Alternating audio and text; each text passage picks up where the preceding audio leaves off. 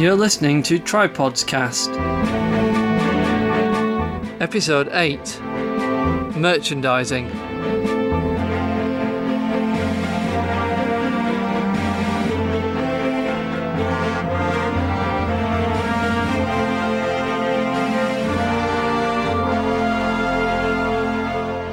Hello and welcome to this episode of Tripods Cast. My name is Rebecca Ray and with me are my co-hosts Danny Ray. Hi. And John Isles. Hello.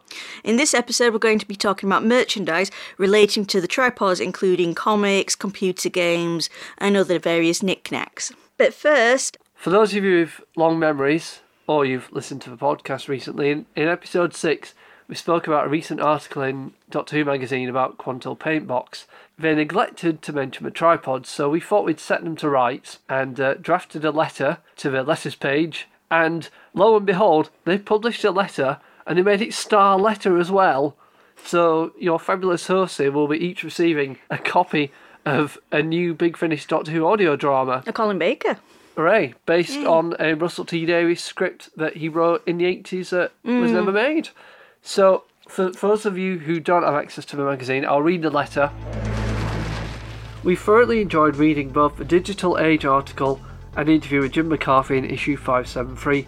We were surprised that one of the BBC TV series they used Quantel Paintbox in the groundbreaking way didn't get a mention, the tripods. In addition to the models of the towering tripods, producer Richard Bates used Quantel to create the animated opening title sequence. The production had to borrow a Quantel Paintbox from the BBC's weather department after the last weather forecast at 10 p.m. and return it by 6 a.m. the next morning, in time for the next forecast. They were able to create 5 frames of animation per session and completed the 30-second long titles over a 5-month period. We also convincingly added digital maps of the White Mountains to live-action scenes recorded in Snowdonia in the first series. Another triumph of ingenuity and technology using Quantel was combining a full-size, 30-feet-tall tripod leg recorded on location with a model of the top half of a tripod machine looming over a quiet English village in a memorable sequence in the opening episode. Woo! So there we go. Okay, so first we're going to discuss the comics, so we'll start by looking at Boy's Life comic. Boy's Life magazine ran a weekly serialised comic strip of the tripods, adapting all 3 books, which ran from May 1981 through to August 1986.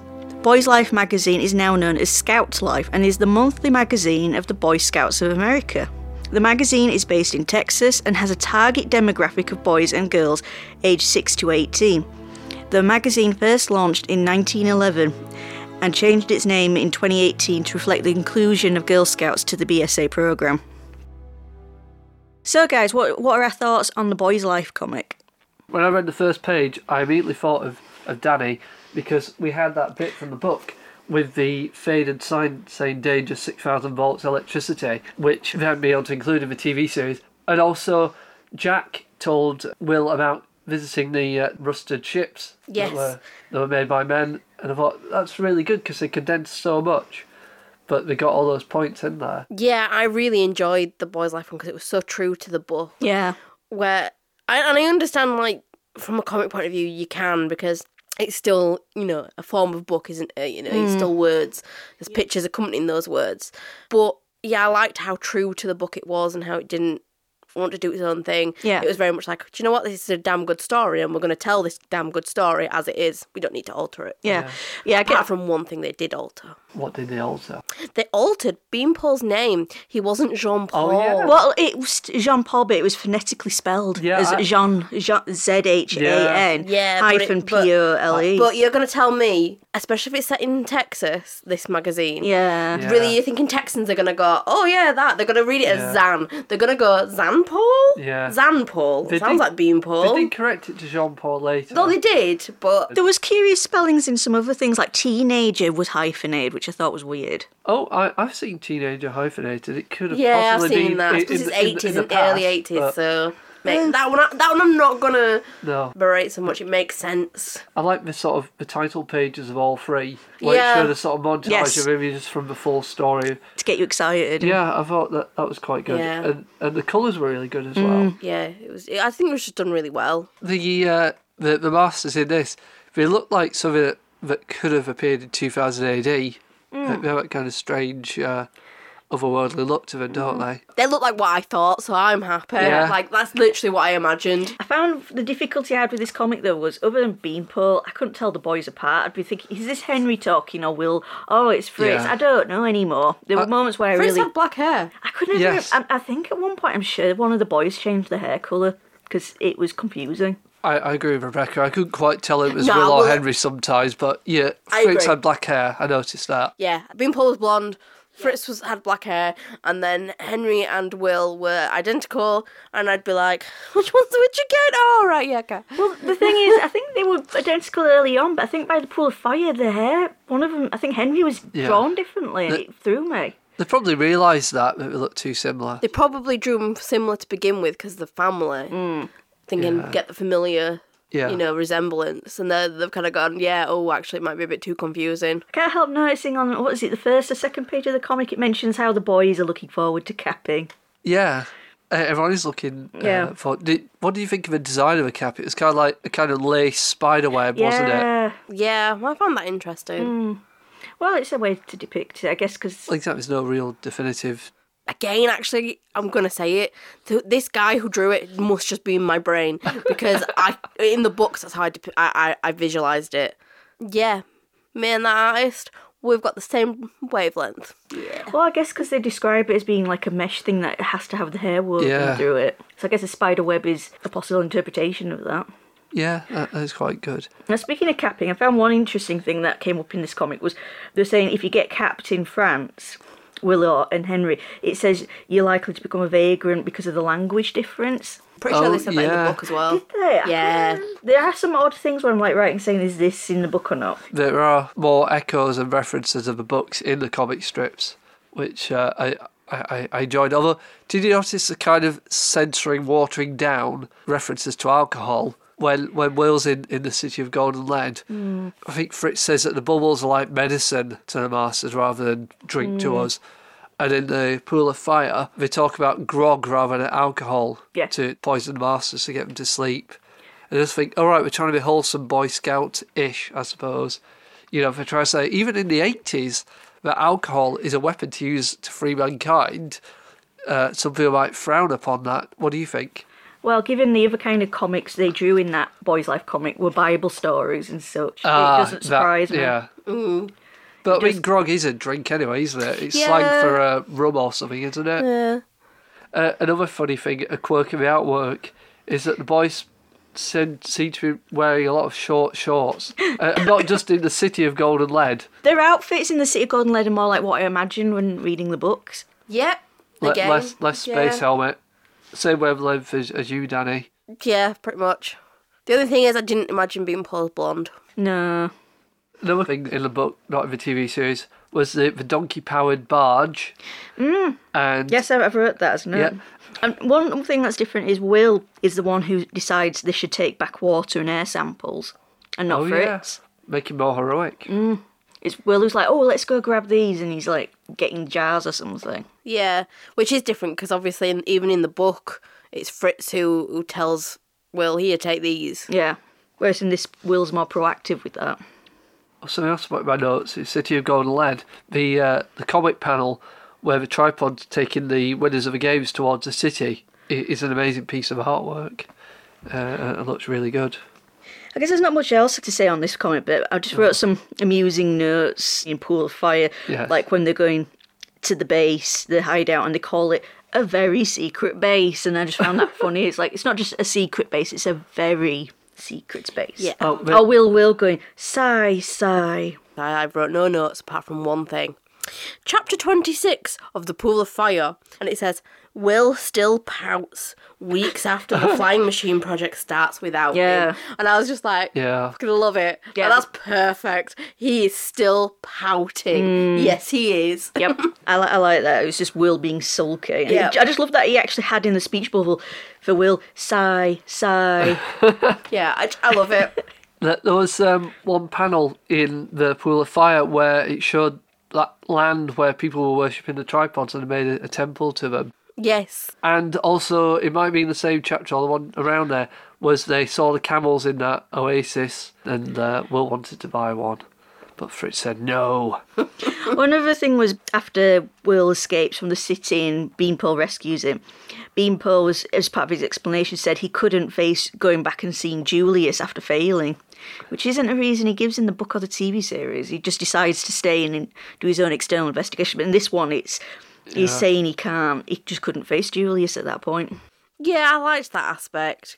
It gave a bit more character to Beanpole. It felt like he'd let him down. Yeah. So it's a very colourful comic strip. All the pages are in full colour. Yeah. Now, they've never been collected outside of the individual issues. Yeah. I'm not sure how hard they are to track down. I know a few years ago, a group of fans got together and did a very limited print run of them in a little bound volume. But obviously that was like, say 20 people or whatever will have 20 copies. So obviously it's never been released for the public. No, and it's been fans who uploaded the scans on various websites that enabled us to check them out. So thank you, fans. Yeah. They are well worth reading, especially because you get to see a visual representation of a pool of fire. Well, yeah. Yeah, and I liked the bit when they go to the top of the dome. And they open up the airlock. Yeah, I really Yeah, enjoyed that good. because I do enjoy that bit in the book as well. Yeah, because it's a good scene. it's got a good bit of tension in it, and I like the fact that they still put that in the comic. And like the slaves saying, "Oh, the masters are dead. We better go to the place of happy release now." Saying, "No, it's all right. We're just asleep. Just come with us up to the top of the dome here." Oh, they're just sleeping. I like the effects of the drawings to make them show how affected the slaves are by the heat and gravity, and it's showing wrinkles on them and stuff. Yeah, strain. they all look haggard, didn't they? Yeah, they did. It's showing the strain in their faces and bodies. Yeah, that was good. That. But I thought the costumes were more what was described in the books than the TV show. Yeah, the outfits were better. Except for the helmet. I just don't know how they... Cause we've talked about the helmets before. Yeah. Being kind more of, like a gas mask. Yeah, with a filter rather than a... Yeah, not being an solid. oxygen But I tank. suppose In it's that. difficult to do that for a visual point of view because you lose part of somebody's face. Yes. And especially like in a cartoon drawing, It's gonna look... you're gonna go, well, which we already established we got Yeah. confused between two of the lads. So are we gonna get more confused? Because in a book you're gonna imagine it, and you're still gonna imagine that person, so it's different because how your imagination works compared to how something visually is course. shown to you. Yeah. Are there any other things you guys want to say about the Boys Life comic? It was before the TV series. It didn't finish till 1986, so it was spread across... Yeah, but so it's still before the TV series. So I like the fact that it happened almost in conjunction. Yeah, without any... With it being in America, They wouldn't have known. and they wouldn't have necessarily known. It was just weird how somebody just seen these books from the 60s and went, do you know what? Let's do these. And I enjoy the fact that it kind of happened simultaneously. Yes. Yeah, it is good, It's that. interesting. And the Pool of Fire had more chapters, didn't it? Yeah, it wasn't an equal number of pages and chapters for each book. They obviously felt it was more important to cover everything for the third book. Okay, we're now going to move on to the Beeb comic. So the Beeb, aka BBC Junior television magazine, ran a weekly serialised comic strip that acted as a tie-in to the BBC's television adaptation of the books. The magazine was published by Polystyle Publications and launched 5th of January 1985, running till 11th of June 1985 and lasted just 20 issues. The magazine was created as a competitor to ITV's Looking magazine, as well as a replacement for the BBC's own TV comic. Beeb was later followed up itself by Fast Forward in 1989. The comic strip was drawn by John M. Burns and appeared in all 20 issues of Beeb and remains incomplete to this day. There was no announcement in the 11th of June issue that it would be the last one, and so the serialised comic strips, including the tripods, were all left unresolved. The comic starts at some unspecified point during episode 4 of season 1, as the trio pass through ruined Paris. The comic then heads off at a tangent to the television version, with the character of Physio joining the boys from issue 6 onwards. So what are our thoughts on the Beeb comic? I didn't like it. Really? Oh, yeah. Whoa! I wasn't expecting that. I did like it. I did. Did you get a sort of like 2000 AD Judge Dredd kind of vibe from it? Well, I think so. I mean, John Burns still does artwork for 2000 AD. Yes. And sort of you had that feel of 2000 AD with the hooligans being the descendants of English football hooligans. Yeah, the language, hooligan players, and they've all got names like Scout, Striker, Sweeper, Fender. Exactly. And Physio. Physio is a Physio. phonetic spelling of physio, obviously, and she helps the players. It's almost a bit like that thing of where comic strips are based on a series, but the writer has no idea what the series is like. That's why I don't like it. So I liked the drawing. That's fine. I didn't have an issue with the drawing style. I enjoyed that. What I didn't like about it is the fact that there's just too many things, and there was too many things that were just too different and just, I think, took away from the world that John Christopher had actually written. And I just felt like it was just got nothing to do with it. It was just some random shit that they put together. And yeah, let's fucking slap the tripod's name on it just to sell it. That's what I felt like. Like, if it was a standalone thing, I think it'd have been far more interesting. But the fact that it tried to be like, we've got this TV show, we're going to use this, but it's got nothing to do with it, really. Nah, it was shit. The football was only for the first segment of this serial, though. Yeah. Because there were other elements like the mining village where they've got those creepy black eyes. Oh, yeah. Yeah, but there's a recap bit on one of the ones that I've wrote down where it says, Beanpole is hiding in the stadium roof. Has he been spotted? And it cuts to Beanpole saying, oh no, I've been spotted. I just feel like it was really shit. It was just like, oh, come on. You're putting tension where tension isn't. And We only had 3 pages. I know, but I think that's why it made it crap. Rather than it felt like lots of very little stories trying to connect together. And I think it just wasn't good. I think it was just, I hated it. The characterisation was off in one or two places, like Beanpole shouting at Physio, "You fool!" I thought, okay, Beanpole, you had your coffee that day. Yeah. You fool! Opening the curtains! You do wonder. I mean, the writer isn't credited. This was quite a common thing in British comics, wasn't it? yes, Not- there was often a case of comic artists or writers or both not being given appropriate credit in comics. I mean, John M. Burns, before he worked on 2000 AD, he worked on a lot of girl comics. And interestingly, according to his wiki, he doesn't like sci-fi. So it's quite funny that he drew this and Judge Dredd, but he hates the genre. The current one he's working on is called The Order in 2000 AD, which is time-travelling monsters, historical characters, all kinds of things. So it's a little bit sci-fi, but it's more fantasy, Cthulhu kind of stuff. But even before I looked him up, and as soon as I started reading the comic, I thought, oh, this is giving me a 2000 AD vibe. Yeah. Especially the football hooligan stuff with the strange terminology like transfer Exactly, that's very listers. 2000 AD, that kind of setup. But then it moves on from the football hooligans to a mining village where they left the village when the tripods came to invade. 100 years ago or 100 whatever. years. And they decide to hide underground. And for generations they've lived underground, hiding and only appearing at night to forage for food. I thought that was interesting because, again, it's an aspect we never saw in the TV series or the books, what other people are up to. And again, it's a bit of a tangent, but you've got to have some incident for the comic strip, haven't you? And they can't copy what happened in the book. I agree, but where were the characters with rickets? If they're not coming out in daylight, they're not getting vitamin D. They're going to get poorly, all right? Yeah. And then the whole thing about them going out in the daylight, those ones who came with them were like, oh, no, I can't see. You've got fire inside those mines. You've got light.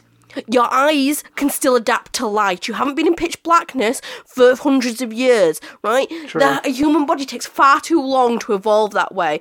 It will adapt, sure, but it still adapts to light, and your eyes are still seeing light, so they still would have seen light, so they'd have come outside. They might have just gone, oh, it's a bit bright, but they would have been able to see. It just annoys me. It was an exaggeration, but as someone who used to work in a warehouse who started working before the crack of dawn and we wouldn't leave this windowless warehouse till 2 PM, we would literally run from the building to the work bus like Morlocks, shielding our eyes from light because it hurt. Yeah, but it then does our eyes hurt. adjusted again. Exactly, because the cones and the rods in your eyes change according to the amount of light it can see.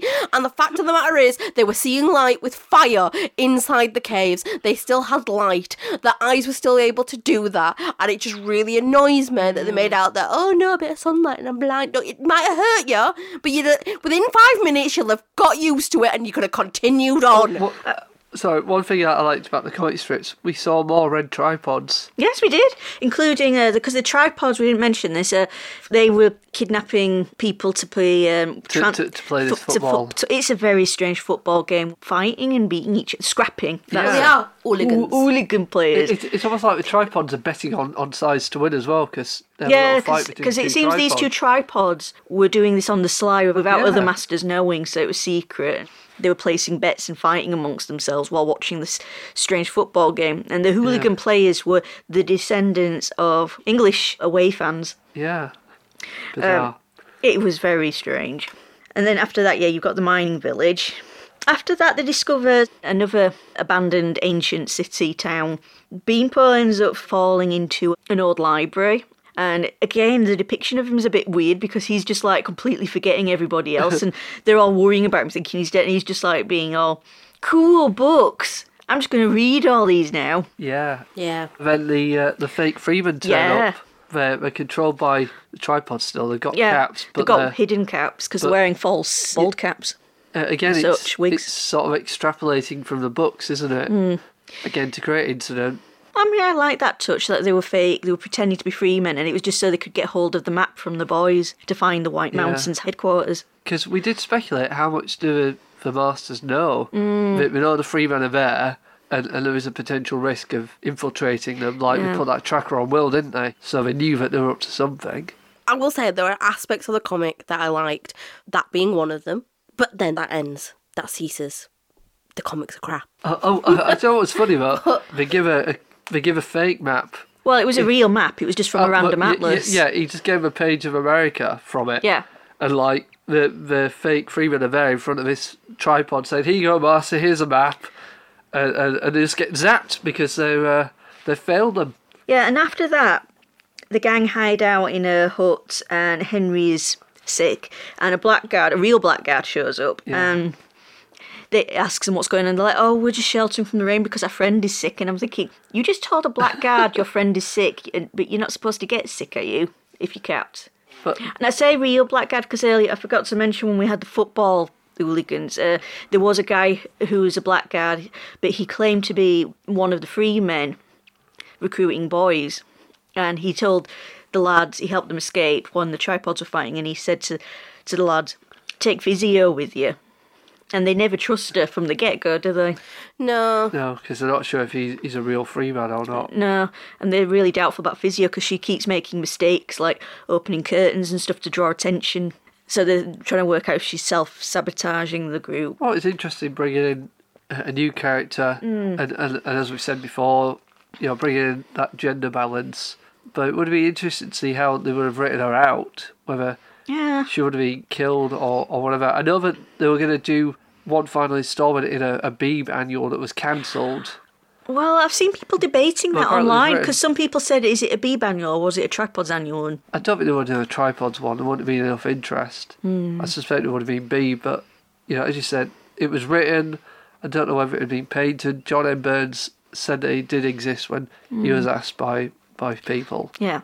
But we'll never know. We'll have to finish it ourselves. Purely non-for-profit, of course.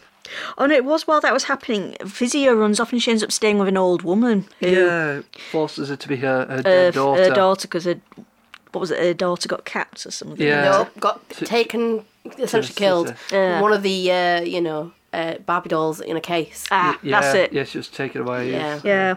But what I loved was to escape eventually. Physio gives the old woman a Vulcan nerve pinch. Oh, yes! I just found that funny. Yeah, I've written that in my notes as well. Physio does a Vulcan nerve pinch on the old woman. Yeah. Exclamation mark. Yeah, I read that and I rolled my eyes. I literally rolled my eyes because I knew you two would be getting so excited about it. And I was just like, great. Yeah. I wrote an exclamation mark next to it because I got excited about it. I knew you would. Yeah.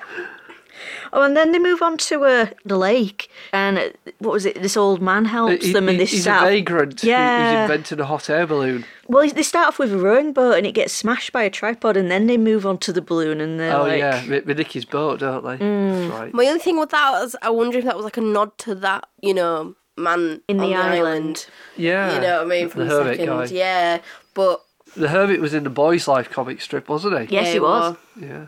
And then in the vicinity of the lake, when they're foraging for food, they come across a really depressed village where everyone's shabby and starving, Oh, yeah. except for one guy, the king.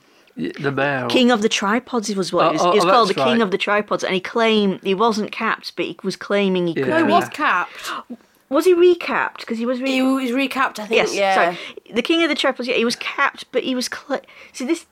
He was It crooked. made no sense. Yeah, because he was claiming he could talk to the tripods, Yeah. and that they were telling him certain instructions, But and bossing the rest of the town Yeah. around. Yeah. including things like he goes off to chill out in the woods, and then he decides, oh, I want to go back and tell them that the tripods say to kill the boys, and Yeah. a tripod does recap the guy, but it makes yeah. him go mad. Yeah, because it Was it because he was already capped, so it Possibly. broke him? I've no idea. It made no sense. I'd lost interest at that point, so I Well, was skimming through it. Well, to be this brutally point, honest. the story suddenly ends. My first reaction was, oh, is my file incomplete?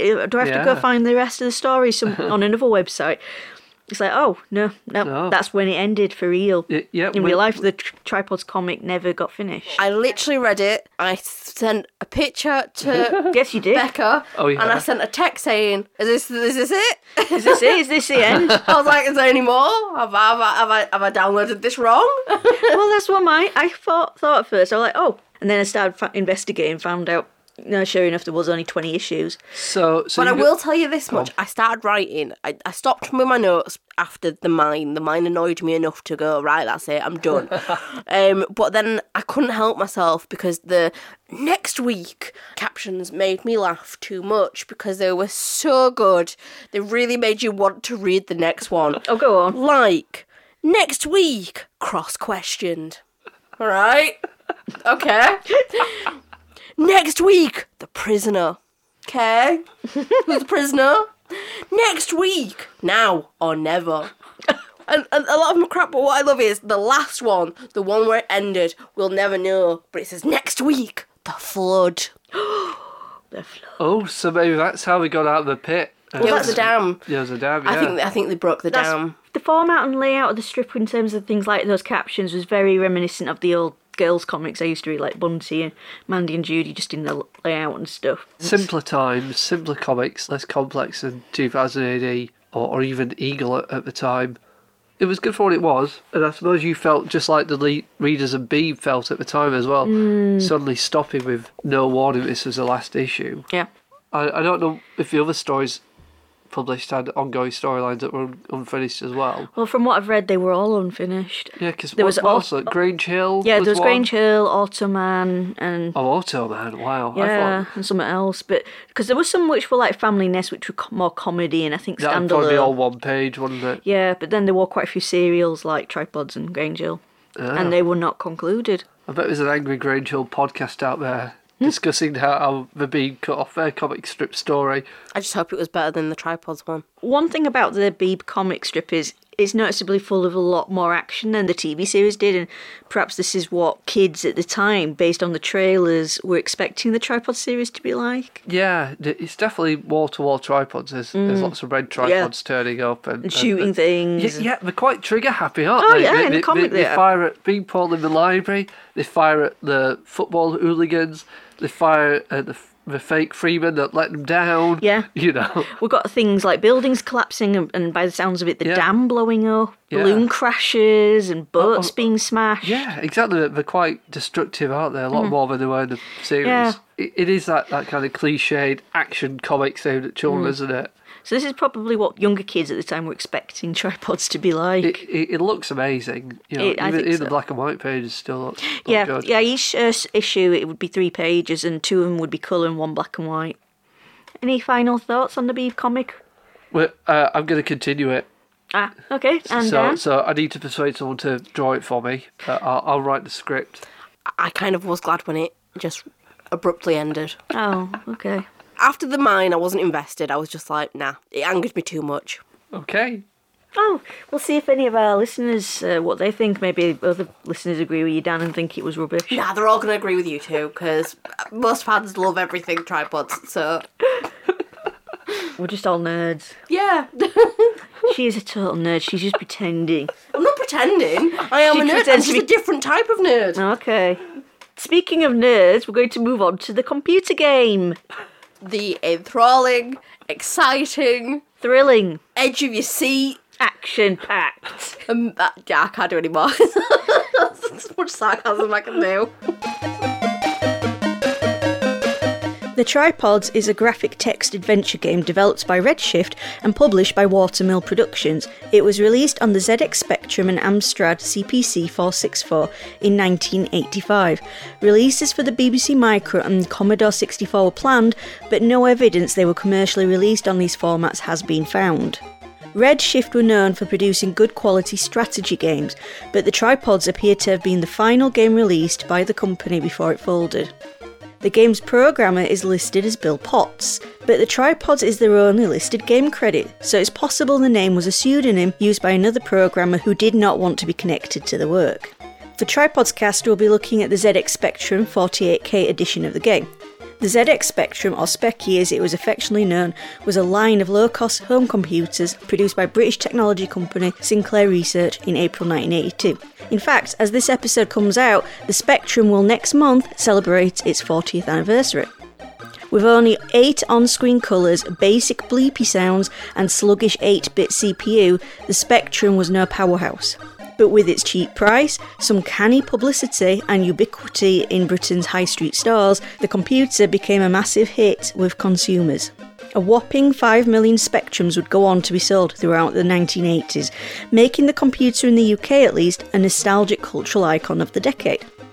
Despite being designed for hobbyist programmers and small businesses, the ZX Spectrum became the UK's dominant computer game platform.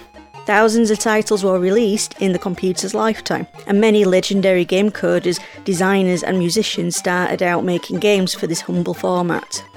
But despite the Speccy being known for its hundreds of great games, the Tripods is certainly not one of them. Now we're going to listen to mine and Dan's playthrough and reaction to the game. So, today on Tripods Cast, me and Danny are going to be playing the Tripods game. Yay! So we've got an actual physical copy here of the Spectrum game. And it says, Tripods is a multiplayer interactive adventure game incorporating superb graphics. Superb. Yeah. So on the front cover, we've got a picture of the tripod. Weirdly enough, behind the tripod is the Palace of Westminster. And it's red. Yeah.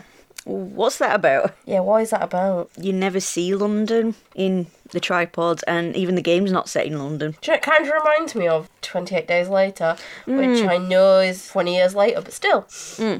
Well, it was coded by someone called Bill Potts. We don't really know any information about them. It doesn't appear they've coded any of the games. I was going to say they've gone off with the doctor and then turned into a puddle. Spoiler alert. That's probably what happened, yes. I mean, quite a lot of Spectrum games back in the 80s were coded by bedroom coders, by teenagers, so it's possible Bill Potts was a teenage fan, maybe got paid for by Redshift. That's just me speculating, I don't know, but if anyone has any information, that'd be cool. Okay, so I'm going to open the box. So, aside from a white cassette, which says record on both sides, we've got a manual, and we've got a map of France. And what have we got here, Dan? A competition! We've got a competition card. I'm so excited about this competition. I want to enter and see if I win. I'm going to read it out. It's not free poster, so you'd have to put a stamp on it, yeah. So, the Tripods competition. With each game of Tripods, we'll be giving away £500 worth of software and hardware of your choice to the winner. So if you want your dream home computer and or software to drive you crazy, free, enter as soon as you open this box. All you have to do is answer one question. So here goes. If Will and Henry left their homes at dawn on July 6th, 2089, and the Tripods were first seen in the skies of Earth approximately 100 years earlier, give the exact date that the Tripods were sighted. The first person to return to us a competition card stating the correct day, month and year will be announced the winner. In the event of 2 or more people returning competition cards stating the same date, the winner will be drawn from HAT. And that's HATT, not a hat, just HAT. And it says our computer. The competition closes on March the 1st, 1985, and the judge's decision is final. The competition is not open to employees of Watermill Productions, BBC Television, and Redshift. Redshift is all about. I don't think so. What I love about this is, it wants an exact date, but then they say approximately 100 years earlier. So you could make up anything if you wanted. 500 quid's a lot of money. Especially back then, 1985. It is now. True. So Redshift went bust not long after releasing this game. Sorry, my speculation that they went bust because of the competition prize. So we don't even know if anyone won the prize. So this is a graphic text adventure game. Do you know what that is, Dan? Yeah, I mean, it's just And the you just origin type- of a point and click, isn't it? Yeah, it is. It's the early days because you had to type in what you wanted it to do. And then in the 80s you started getting some which had additional graphics to show a single static scene of that story. Black Mirror had that film, that Choose Your Own Adventure film. Yes, it did. That had... And it was based on this kind of game. Yeah. Right, so we're going to load up the Spectrum. So even though I've got a physical copy of the tripods, I don't have a Spectrum to play it on. I did have a Spectrum as a kid, but that was faulty and never really worked properly. So we're going to be using an emulator for playing this. And this is a multiplayer game, so we can have our own character down. Yes. So I'm going to load up the Spectrum now. Now, don't watch this if you've got epilepsy. Oh, this is just how it always looks when it was loading. Oh, this is making me nostalgic. I'm glad it's making you nostalgic. It's just making me go, Oh, something's happening. ooh, wow. That's nice. Okay, so we're seeing a loading screen now with the Tripod's TV logo on it, the Redshift company logo, and a drawing of a tripod with a big green beam coming out of its base. Superb graphics. I do like the Redshift logo. And the I stars. don't like the Redshift logo. That is a good logo. And the stars are cool. What is that beam coming down from below the track? They don't have beams like that. They have claws that come down and grab people. Not tractor beams. Why not just a light? Like a searchlight. It could be, I guess. I don't think it's meant to be like a beam me up Scotty kind of thing. A few moments later.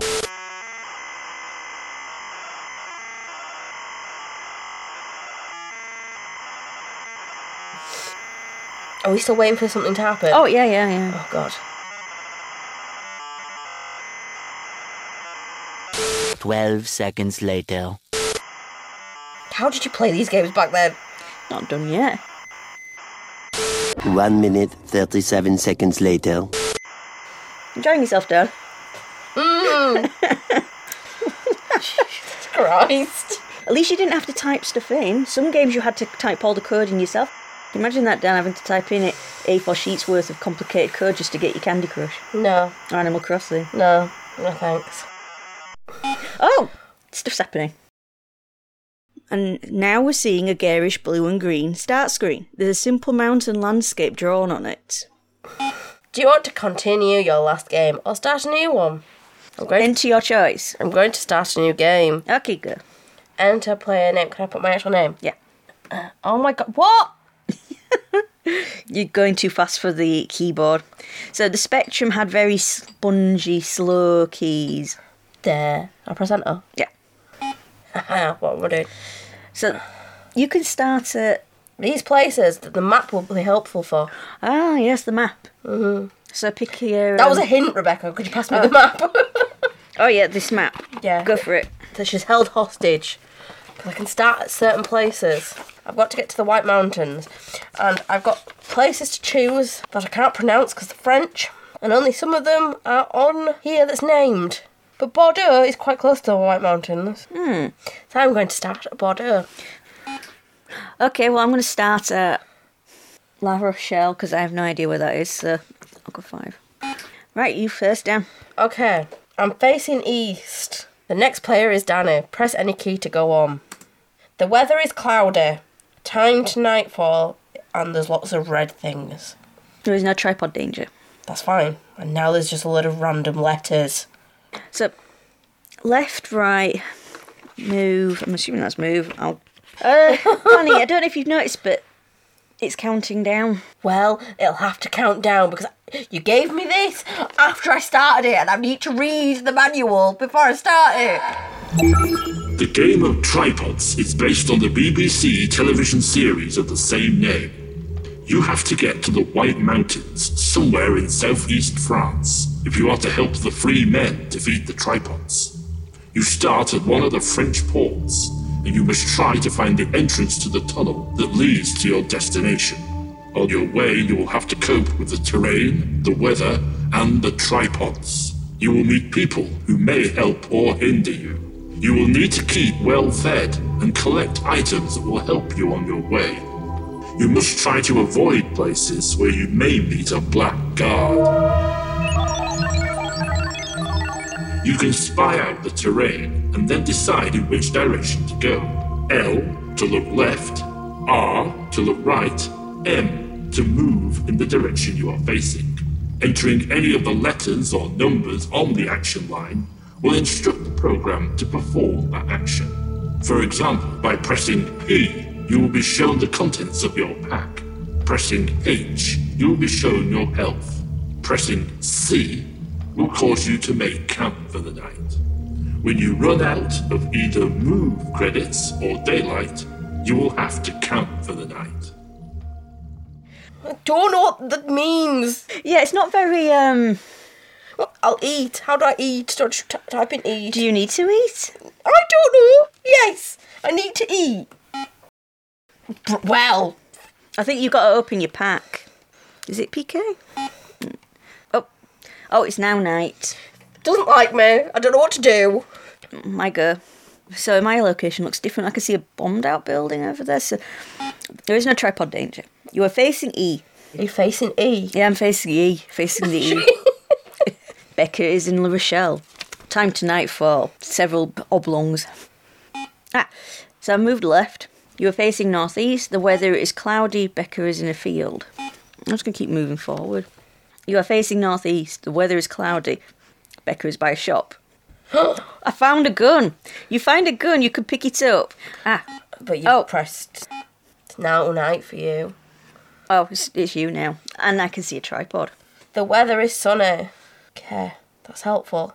There's no tripod danger. There's a tripod. There's a picture of a tripod, but there's no tripod danger. So, I'm going to move. I'm not going to move because it doesn't like me. Will you pass me that bloody manual? Every time you are noticed by a tripod, your immunity to being capped may decrease. If your immunity drops to 0, you may well be capped and you will have lost. If you want to move on and there is a tripod nearby, you will always be noticed and possibly capped if you do not first press T. Pressing T allows you to hide from the tripod. To hide, press H. Can I move now? Actually did something. I'm now facing southeast and I've moved. And the weather is sunny. Found some tools. I want to pick up the tools. You have it. I'm frozen. It's sunny, but I'm frozen. Or is it because you're hungry? I don't know. The weather is sunny. I don't like this game. Have you camped? I don't know. It doesn't tell you if you camped or not. Next place is Becca. Becca is by a village. You have tripods nearby. Oh no. A tripod's nearby. I'm still by the village. I'm going to turn right. I'm going to move. The tripod has noticed you. You will be tracked unless you are lucky. Your immunity to tripods is reduced. What happened to the gun? You're going to say you shoot a tripod? Go on, you shoot a tripod. Yeah, but where did the gun go? It was there when I went to sleep. Now it's gone. Quickly flick through the manual. When the day clock at the bottom of the screen runs out, you will be forced to camp until the next day. Your food supply will go down as you eat, your health will be improved by the rest, and your move credits will go up. At any time, you can check your health or examine the goods you are carrying. It is as well to be prepared, but too much weight will slow you down. Some of the objects you pick up may not always be of use to you, so to successfully buy, sell, and fight your way through the adventure, don't carry useless objects. Well, that was helpful. I don't understand why you won't let me do anything. The weather is sunny. Becca is on a farm. You find a horse. You can catch a horse. You can leave it. I'll catch a horse. You have no rope. You can leave it. It is now night for Becca. I don't think camping does anything. I've got no food, so I can't eat. Because I've thought, we're on what, day 3 and I haven't eaten yet. Nothing happens. Oh, you see a rabbit. Oh, can I catch it? You can catch a rabbit. You can leave it. You have no snare. You can leave it. Okay. I'm not surprised Bill Potts never wrote any more games. Because it's shite. Danny. It might have been a kid. Yes, but that kid did it before I was born, so he's now an adult, and I don't care.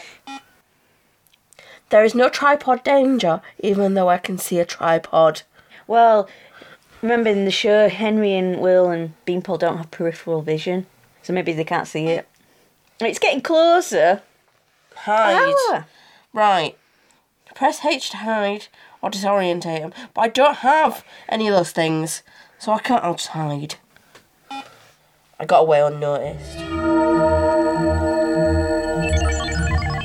If you catch a horse, your move credits will go up because you will be on horseback. But remember, you will need something to catch it with. The same goes for catching a rabbit. If you are hungry but lacking money, you will need to find something to catch it with. You will also come across water in the form of lakes, ponds, rivers, marshes, and the sea. Marshes, lakes, and ponds can never be crossed. Once you have started from the port, it is impossible to return and attempt to sail back to England, as Ozymandias could not arrange this facility. It never gives you options to go in any of these buildings, like the farm, the windmill, or the shop. You meet a doctor. What? I don't need first aid, but I want food. I have food. Yeah, No, probably. you have it. You have it. Yeah, you have it. Wow, some actual interaction with a person. Yeah, took food off of him. Becca's by a shop. It just keeps saying, I'm by a shop, but how do you get to this shop? Ah, you see a rabbit. You can catch a rabbit. You can leave it. You won't be able to catch it because you don't have a snare. I'm leaving it. It's my turn! Why are you doing my turn? I want to look at your pack to see No, if it's my turn! It's not your turn! Do it! No, I'm going to look at my health. Because why not? Because it doesn't want you to look at your health. That's why. What happens if I'm you going to press eat 1? now because it says I have no food even though I took some from a doctor. Where's this food gone? Yeah, where's the food gone? Let's see if I can get to the shop. You are challenged by a guard. You can fight the guard or you can hide from the guard. Challenge! Fight him! Fight! Fight! Okay, there's 1 then. You have no knife. Oh, for fuck's You can sake. hide from the guard. 2. Jesus. You were beaten up. I got beaten up. Don't even hold me to the be couch, they just beat me up. Sucks to be you, okay. I'm going to look in my pack. I want my map. Right, so my map does nothing because you can't see it. So what's the point in having a map? Because I would have assumed you'd press map to see if you're getting closer to the area. I don't know where I'm going anymore. Because of shit.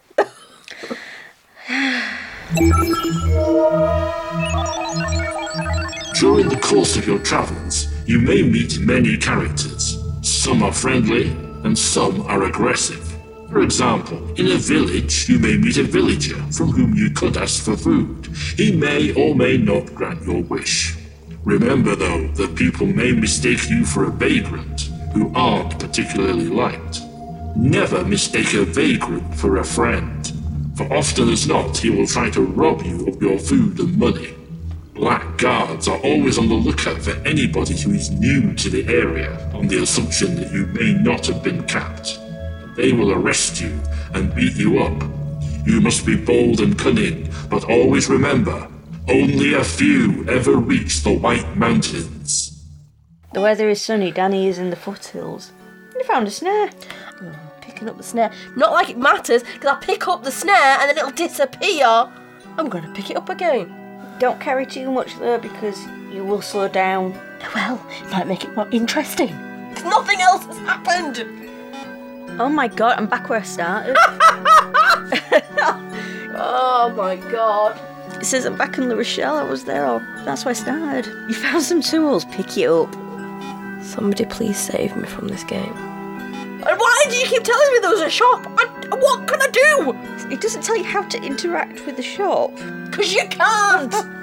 I've rage quit before. Yeah, I hate it. I absolutely hate this. Fuck it. Well, the game has finally broke down, so we've got to the end of the week. And nothing's happened! And I've got back to my starting point. I've got beaten up by 2 blackguards, and Dan found 3 snares and food that disappeared from her pocket. She must have had a hole in it. I don't get the point of this shitty game. Good value for money then. It was worth $12.99. No, it wasn't! No wonder it was 13 quid. It's bad omen. Stay away from it. No wonder this company went bust. That's all I've got to say. If they're producing shit like this. It might be coded by a kid. I don't care. I mean, I like adventure games, but this is... So do I. I like Dungeons and Dragons, but this is a load of bollocks. I still like a point and click now. This was pointless, not helpful, vague. And the manual is confusing. I hate you for putting me through it. And you. How would you sum up the game? Wank. And what about the gaming experience? Wank. What about the story? What story? Graphics. Oh, they were superb. Music. No music! The title screen was good. Oh, well, maybe that's why they got the 2.5 out of 10, because of the title screen. Well, thanks for listening to this segment. Hope you had fun. I hope you had fun during my rage of this game. And maybe you too could seek out a copy of this game and have a go yourself. Don't. And thank you to Chris Geraghty, who helped us set up the Spectrum emulator and get this game running. Yes, thank you, Chris. You're also going on my list of people I hate.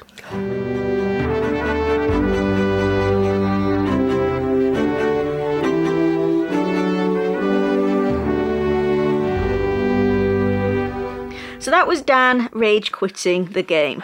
What did you think, Dan? You are near a shop. Yeah, that sums up a big problem with the game. There's all this stuff mentioned in the manual that never seemed to manifest in the game. Move credits. Move Yeah, credits. move credits, I have wasn't no idea where the move credits are, how you access them, how you get more, what you do with them. I have no idea.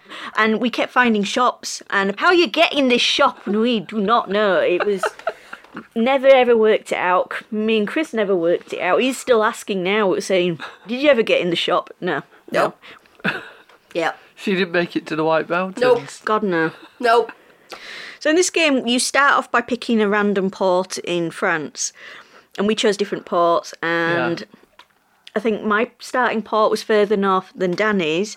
And by the end of the game, I'd managed to go on full circle around France and ended up back at the beginning port, while Dan had travelled northwards from her port to my port. But another strange oddity in the game is, if you encounter tripods and you don't hide properly and they see you, it'll tell you your immunity to capping decreases. I stopped even trying to hide because another thing was, you'd say, oh, there's a tripod there, it hasn't spotted you yet, and you'd be like, alright, try to hide from it. Oh no, it spotted you. Like, come on! And it was just like, okay. So I might as well just not bother because nothing seems to happen, and nothing seemed to happen. But immunity to capping makes no sense in the context of the books anyway, because you either get capped or you don't. You can't be immune to capping. Maybe it's just people not being fully aware of the books or the story of the series either, and just doing a slightly generic game.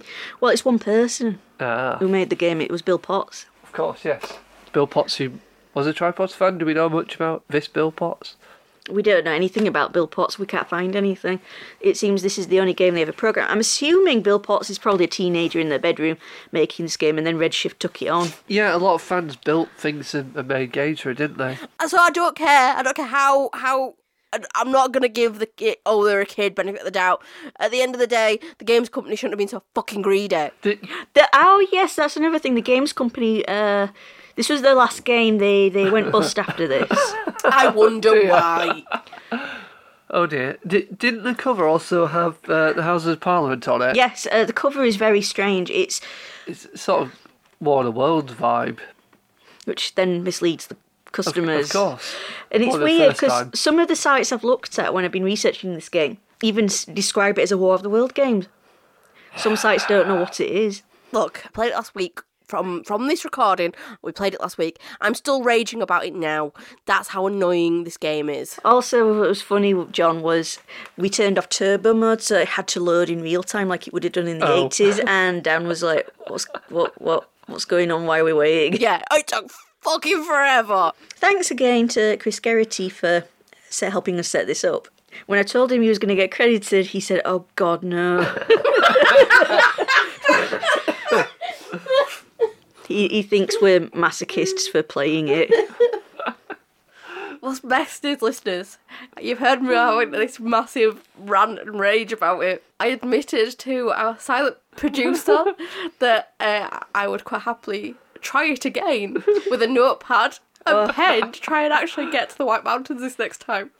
Yep, I am that kind of person. Well, and certainly in the 80s that wouldn't have been unknown of. A lot of games like this would have come out of the roots of the early RPG games, Dungeons and Dragons, Choose Your Own Adventure books and so on. But when you're used to modern mechanics, it can throw you sometimes when a game expects you to do that. There was other merchandise released in the 80s that were contemporary with the TV show, including, what we've mentioned before, the tie-in books with the TV stills on the covers and the logo. There was also the vinyl single. Yeah, the 7-inch, which our friend Edwin Hiley still has a copy. And I had a look on eBay recently. It's going for about £50 if anyone still wants one. They also released a theme on a BC Themes compilation album. Yeah. And there were other things like patches, T-shirts, I Will Not Be Capped. Yeah. I think they were fan creations, though. I'm not sure they were official. The T-shirts. And I think the patches, must have been fan-made. Because I remember Richard said in the interview that they had issues with merchandising. Yeah. But one definite official merchandise that came out was the Viewmaster reels. How would you describe the Viewmaster, John? So it's 3D viewers. So you look at stereoscopic pictures. Yes, stereoscopic. So it's not quite poking your eye out kind of 3D, but it's more realistic. And you just hold the viewer to your eyes, and it's a round disc. Round cardboard disc with the pictures inside. You press the button on the side, it spins around to the next Very image. clunky. Clunk. Yeah, it's probably about 12 images or something like that. And then there's a little description of the scene you're looking at. Yeah. So I never saw the Tripods one, but in the mid to late 80s we had a second-hand one from a jumble sale, and that came with some reels with Doctor Who Full Circle, and I think some kind of animal thing as well. But that's my experience of Viewmaster. But again, that's quite sought after now, especially the Tripods reels. Yes, you can easily still buy a traditional Viewmaster, the Clunky Clunk one, because I know there's like modern versions which are more digital, but the Clunky, I bought a new one recently because, I've had them before in the past and they always seem to go missing or break. But Or you claimed it was yours and technically it was our mother's. yes, it was my She does that a lot. Yeah, it was my mum's and I broke it. So you can still buy the Viewmasters easily enough, but buying the discs, oh my God, people are charging stupid money from. It's like going to a point where you're just like, no, I'm not going to pay that.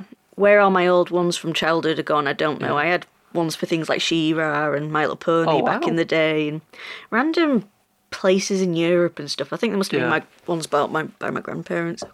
It's so basic and simple, and I imagine kids now would be like, what's that about? But there was just something about it that had a strange magical quality to it. I think they only did the first series of the Tripods, didn't they? So they had a photographer that was on location and a studio with them taking photographs, because it was only so many pictures per per story of anything really. So probably like 3 discs or something. Plus, I can see them not really putting that much effort in when they got told it was cancelled whilst maybe, they were filming maybe. Series 2, because what's the point in doing merchandise for something that's cancelled anyway? Of course, we have to also mention with Viewmasters the reason. I mean, it might seem bewildering to kids now, but a big draw of the Viewmaster was for people to re-experience a particular show or a film they watched, because not many people had access to VHS at the time or other home formats. So, and if a show was never repeated, you'd never get to see it again. So it was a way of reliving that memory, that experience of that show. So it was quite popular in the 70s and 80s, 60s even, for Viewmaster reels. Some companies like Disney, instead of putting in screenshots of their films, they would create brand new dioramas depicting scenes from the film, like Cinderella or Sleeping Beauty. And they look gorgeous. Wow. So currently people are selling the Tripods Viewmaster discs for about 30 quid. But some discs for some shows go even higher. Like, I've seen people charging like 80 quid for some discs. So there was a model kit released by Comet in the 80s of a tripod, and the base had a little village scene. Although looking at the photos of it, the ratio is quite odd. You've got teeny tiny houses and a giant tripod.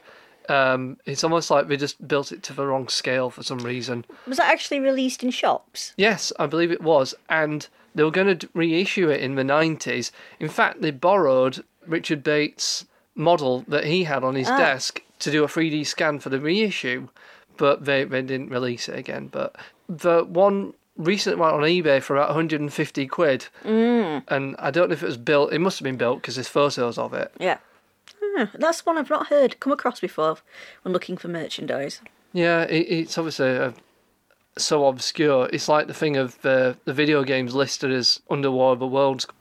In recent years, I've noticed Tripods fans have been making their own merchandise using things like printing and Redbubble and stuff to make things like T-shirts, bags, kitchen aprons with the logos on it, whether it's the Tripods logo or a cap or the pink parrot. Yeah, as a Pink Parrot T-shirt, I own, designed by Clayton Hickman from Redbubble. And also there's been people sell on eBay really nice looking 3D plastic kits of tripods and 3D, and masters. What else have we had? Some people are selling models of the cap, TV show cap. Oh yeah, I think I've seen that too. Ken Freeman released a couple of CDs of his TV soundtrack. Yeah, so there's been the CDs. Then, of course, there was the inevitable VHS releases, 3 volumes. And then, after a while, another company, I've forgotten who it was, licensed it. Was it Revelation Pictures or Films? They did Series 1 on VHS as a box set, 2 tapes. And then they did a DVD a few years later of Series 1. See, and always stumbling, a bit like the TV series, never ending. And the comic. And then eventually in 2009 we got the Series 1 and 2. Finally, complete DVD box set. Yeah. Which included, in the special features, the Cult of Tripods and the Andrew Pixley booklet. And Ken Freeman's Ken Fire Freeman's, score as well, which he created for that. Is there anything else? I'm not sure. The Tripods Cast Beats towel, but we haven't released that yet. John, I've heard you've been talking to someone recently about a new piece of merchandise. That's right. Chris Jones, a Tripods fan from New Zealand, has been working on the definitive and only behind-the-scenes guide to the television series. So like the Star Cops Above the Law book, is it? Yeah. We're now reached the point where these obscure programmes that deserve a book, like Star Cops, are finally getting one. Yeah. So I spoke to Chris earlier this week about the book. Have a listen. So I'm joined by Chris Jones from New Zealand, who is working on a book about the behind the scenes of a Tripods television series. Hi, John. How are you doing? All right. I have a cold, but I'll survive. Yeah, well, let's hope so. So what can you tell us about the book, Chris? Well, the book has been on the go since 2004. The first conversations about the book came up, and that was myself, Adrian Andrews, who was, of course, the League of Freemen curator, and Jim Baker as well. So Jim's been in there from the start too. And over the years, it's gone through many different iterations. Our good friend in the league, Graham Richards, took up the mantle at one point around 2010 and did a bunch of great interviews with people who have since passed, like Graham Theakston and Chris Barry, who we don't have access to anymore. But the book, which is under the working title of How We Made the Tripods, is really a deep dive into exactly how they did that. It's the voices of the team who made the tripods, and it's a bit like the podcast here, John. It's those other bits around the periphery of tripods as well, including Sam Yeld, John Christopher, and all the wonderful work that he did before and after the tripods. Were you able to interview Sam for the book? Specifically for the book, no, because he we became good friends through that last sort of 10 years or so of his life, but I didn't ever interview him specifically for the book because he said, you can do the book, I can't stop you guys from doing the book, but you know that I'm not overly fond of the TV series, so I didn't push that. But we do have another interview with Sam, which was part of that BBC Cult documentary back in 2006. So there's an interview with Sam there, but not one specifically that we did with Sam for the project. I mean, pretty much everyone else, but not Sam. Fortunately, Rose and Nick, his kids, who now publish his books and keep them in print, have been fantastic. We've done a lengthy interview, and they continue to be of plenty of help. It's interesting how over the last 10 years or so, it's now become the thing to do a behind-the-scenes book on almost the most obscure of TV series, from cult detective series to things like this. Obviously, there's been a lot about Doctor Who and Star Trek, and now it's like, where is the Tripods book equivalent? And here it is. Exactly, yeah. And I think that absence of a Tripods book is what drove it at the very start. It was going into bookshops and standing in the movie and television entertainment section and seeing this, dozens of different Doctor Who books, all the Star Wars books, coverage of all sorts of big name brands that, in my view, were no more cutting edge and important in their time than what the BBC and Richard Bates managed to achieve. Of course. We want it to be remembered as more than the series that got cancelled before it was finished. And from doing the podcast, it's obvious there's a lot of love out there for the books and the series. Oh, yeah, absolutely. It's a very passionate fan base, isn't it? And yeah. And we're all part of that. It's you have to be a massive fan of something like the Tripods to invest this significant amount of time in bringing the story out to those who are interested. But I think the great thing about Tripods is that, irrespective of the cancellation of the show and so on, there will always be this really strong piece of literature that started it all in the John Christopher books. And so it's always got that extra strength to it, irrespective of being a cancelled series. Yeah. So it's always got plenty else going for it. I know you've had access to scripts and production documents and all kinds of behind-the-scenes photos. What's been the most interesting or rewarding thing that you've discovered in the process of writing the book? Yeah, interesting and rewarding. The most interesting thing is finding out from people what happens in the rest of their life. It's like the people who spent 2 or 3 years on the Tripods, that doesn't completely sum up their life. I mean, for some of them, it was the highlight of their time in the entertainment industry. Others have gone on to do huge things in Hollywood and on all the blockbusters that come out now, from the Avengers to, your latest Netflix series and so on. So it's hearing those stories from all those people. I think the thing that really sticks with me is just how heartbreaking it was for those who had invested so much time making this series, which was a very difficult series to make. Just to have the rug ripped out from underneath them, hearing about that heartbreak firsthand is... it's tricky, and we've had some conversations which have been quite emotional, actually, for those who are sort of recounting that time. And so, in a way, it's maybe a little cathartic in that way. How close is the book? I know it's one of these things of it's ready when it's ready, but could you give any kind of idea of when you think, right, that's it, I'm done with it. Yeah, that's right.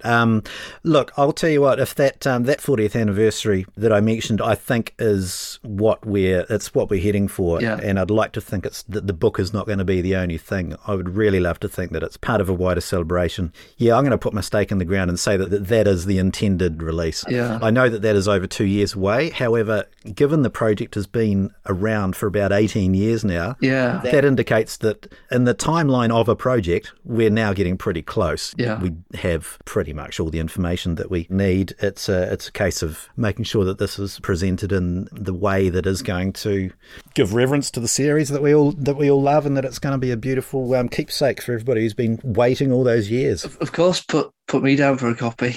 All right, there you go. We'll make sure you get at least one there, John. Oh, thank you, Chris. Yeah, no, that's cool, and congratulations on all the fantastic work that the four of you been doing, and I include Kevin in that, all the amazing technical work behind the scenes and on the graphics. So thanks for having me on there. It's been great to speak to you. Thank you.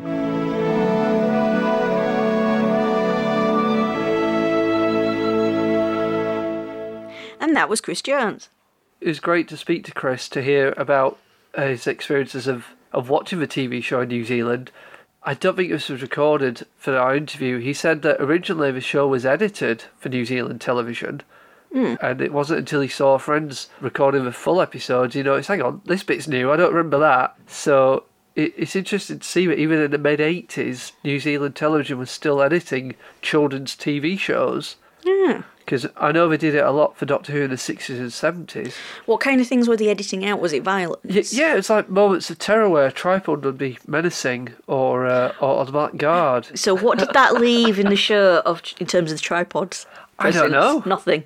It's a good point. But just going back to the book, it's nice to see that at last the book will hopefully get the recognition that the series deserves from people, because it won't just be a handful of hundreds of tripods fans. You know, hopefully genre TV fans and researchers will want to read this too. Yeah, and it's good that Chris is bringing out this book to raise awareness and recognition of how awesome this show was. Well, I think that brings us to the end of this episode of Tripodscast. I hope you've enjoyed listening, and remember, you can contact us with any comments and suggestions. You'll hear where you can do that at the end of the programme. I hope you'll join us next time when we talk about the legacy of the tripods and its fandom. So that's me, Rebecca Ray, Danny Ray, and John Isles saying goodbye. Bye. Goodbye. Bye. Thank you for listening to Tripodscast. If you'd like to contact or comment on the show, email us at tripodscast@gmail.com, Twitter @Tripodscast, Facebook Tripodscast, Instagram Tripodscast, and Reddit r/Tripodscast. Special thanks go to Chris Geraghty and Chris Jones, featuring Gareth Preston as the Games Master, recording and post-production by Kevin Hiley.